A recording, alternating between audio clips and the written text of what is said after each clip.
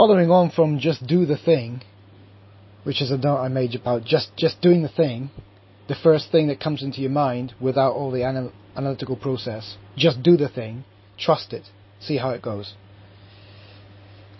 That obviously ties in with Nike's slogan of just do it.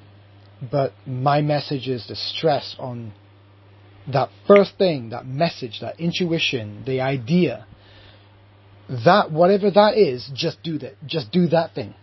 Do it first. Don't analyze, just do it. But then more importantly, the follow-up is, yeah, do it as in get started, but you need to complete it. So you need to follow it through. Because if you don't follow it through, it could be like what an ADHD person feels like. It might feel like that is the extreme version of always giving in to your intuition. Whatever thought, whatever idea pops into your head, you just do that thing.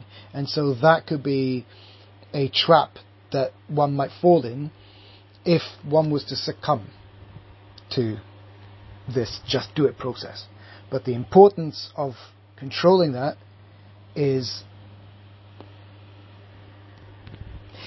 do the thing, but follow it through until completion. And if you can't complete it for whatever reason, put it on pause, but you can do another thing in between, but go back to that thing. Don't keep putting things on pause and then doing the next thing.